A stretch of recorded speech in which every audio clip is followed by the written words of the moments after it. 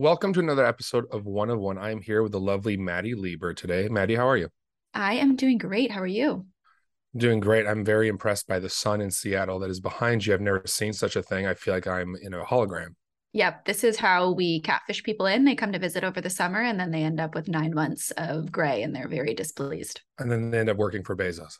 Exactly. Yep. And then you end up at one of the FANG companies and it's just uphill or downhill from there, depending on what your stance is. Just drinking really dark coffee at really dark times. Exactly.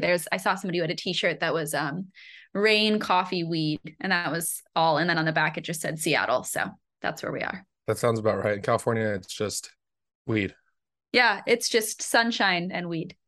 sunshine and weed. All right. So first off, for those who don't know, tell us a little bit about Crypto Chicks and Women Labs. Definitely. So, CryptoChicks was one of the very early women PFP projects. So, the first collection dropped in May of 2021, the second collection in September. And it's all focused on basically empowering and supporting women throughout their Web3 journeys. And when my business partner and I took over the project in February of this year, we wanted to lean into that mission a little bit more. And I think kind of grow it from just an NFT collection to a full ecosystem that has like some more comprehensive programming, particularly working with a lot of brands and organizations that are interested in getting into the space. So a lot of work going on there. And I think trying to build kind of like a sustainable global brand here instead of just a small pocket of the NFT community. All right, so it's about taking that brand, transcending it more so to when the next 100 million people will be on board onto the space and for mass adoption essentially. Exactly. And one of the things that I say is, we need to make the space more accessible and easily approachable, but then we also need to make it really engaging and exciting. We need to make it easy for people to get in, but somewhere where they want to stay and actually hang out. And so one of the ways that I see us being able to do that is by partnering with brands, organizations, names that people know, love, and trust already, creating, easy onboarding experiences for people, but then also active engagements that make them really excited to continue to participate, grow, learn, collect, and engage in the space. That's interesting. I mean, what role would you see Crypto Chicks playing in the NFT and crypto space as a whole? Any new industry or ecosystem, you need a group of people or resources that you feel, like psychologically safe with, that you enjoy spending time around. And that's what the Crypto Chicks community and project has kind of become, where it's almost like a one-stop shop for people to say, oh, like I don't know what's going on in the different metaverse platforms lately. Let me go check in with Crypto Chicks. Or, I'm really interested to see what brands are moving in this space and what digital wearables could even really look like. Let's see what CryptoChicks is doing with that. So I think there are some opportunities to kind of be that like one-stop shop first place that people head over to when they're figuring out where else they should go off and explore. Would you say that there's been a big difference in how the space has evolved as it pertains to women in the space since you guys launched in September? There are women, there's just not that many of them. And the industries are trying to play catch up right now, where they're trying to kind of backpedal and be intentional about building programs and pipelines that support getting women involved. But we have a really interesting opportunity right now to build a lot of that in at the forefront and be significantly more inclusive and get more women involved in the get-go, so that rather than playing catch up and having to retroactively put systems and processes in place, we can just do that from the beginning. It's almost like a double uphill battle, right? One of the interesting things is everyone's really interested in having like women in Web3 panels where you just talk about the fact that you are a woman in Web3. Instead, we should be looking at women on Web3 panels where you should make sure that there's diverse representation on the topics that you're already talking about. Because the truth of the matter is everyone who's involved has expertise and experience in a different vein. And it's just colored by the fact that they are a woman in this space. It means that they have more to talk about than just the fact of their, gender identity. 100%. But if you highlight women just for the sake of being women, then you're probably like not doing the best that you can. But if you're highlighting women because you're doing a gaming panel and you want to make sure that there's diverse representation, that's like the right thing to do. Can you talk about any stereotypes that you've dealt with at all or any sort of criticism? One of the things that we see time and time again is people saying like, don't dumb things down or pinkify things for women and girls. And it's true, right? Where women and girls don't need to use only the example of a luxury handbag to understand why NFTs or the blockchain are a good upcoming technology innovation. there are a lot of people whom that will resonate with. And so it's important for there to be examples for people who love fashion, but that's not the only thing, right? And so other people will want to dive into the DeFi infrastructure or what NFTs could mean in real estate. And those are the things that will get them more excited.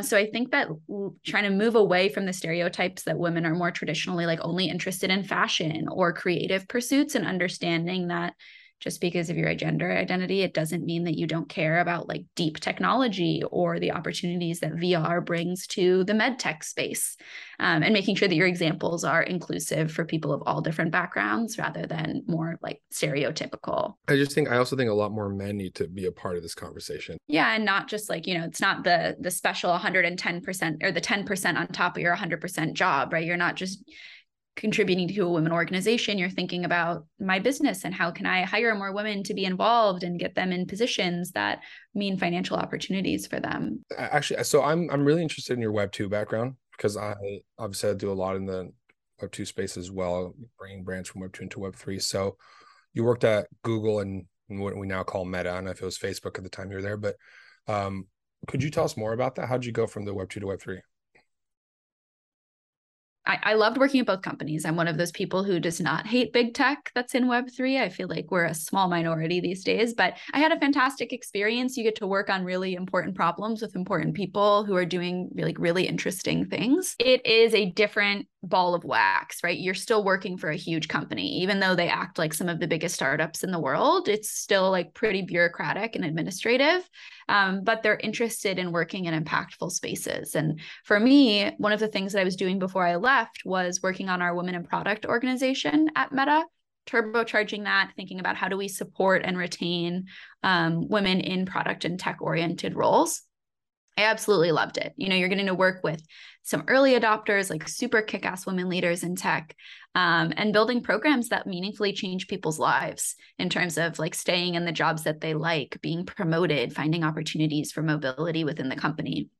And because of my Web3 passions, I just started talking to people about it, started building out our Women in Web3 org internally. So I started, just diving into Web3 women-centric communities and spending more and more and more of my time there, until finally a full-time opportunity opened up. And I was like, I need to take this. I'll wonder what if forever if I don't. So here we are. Do you think those companies are entering the space the right way?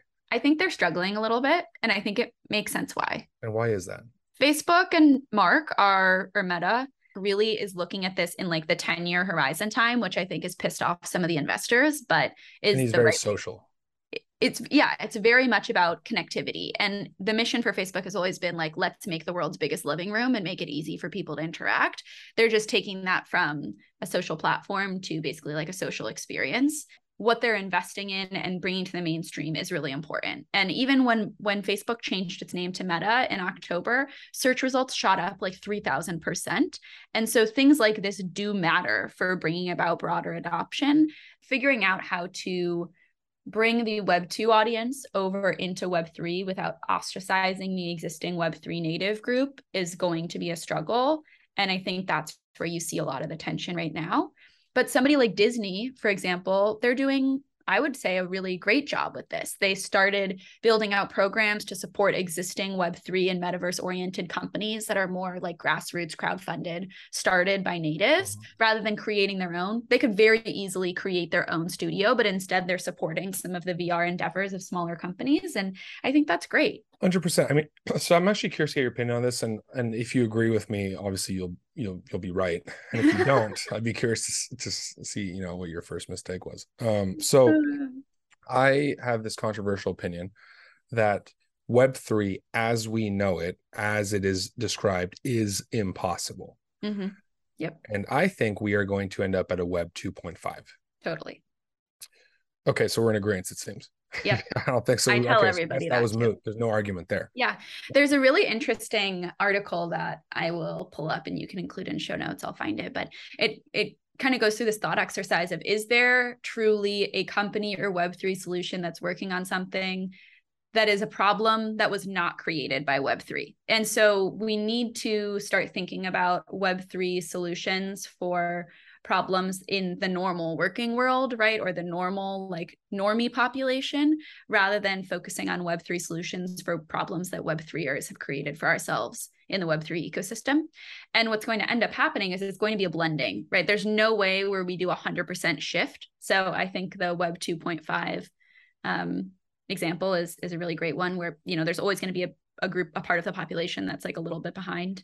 Same thing right now, where there's a lot of people who still use cable. 100%. So we are in agreement. So Web 2.5 it is. Yeah. It's been really lovely to have you. Thank you. Really enjoyed this conversation. And thank you so much for doing this. Is there anything else that you'd like to add?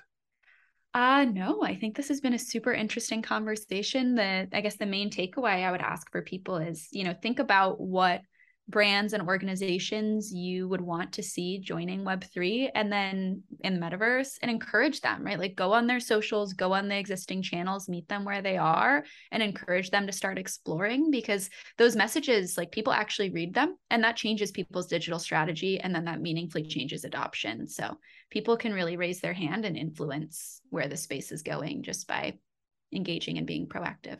Thank you so much again for your time. I'm sure this won't be our last conversation, and really appreciate everything you're doing. Definitely. Thanks so much for having me. Thank you.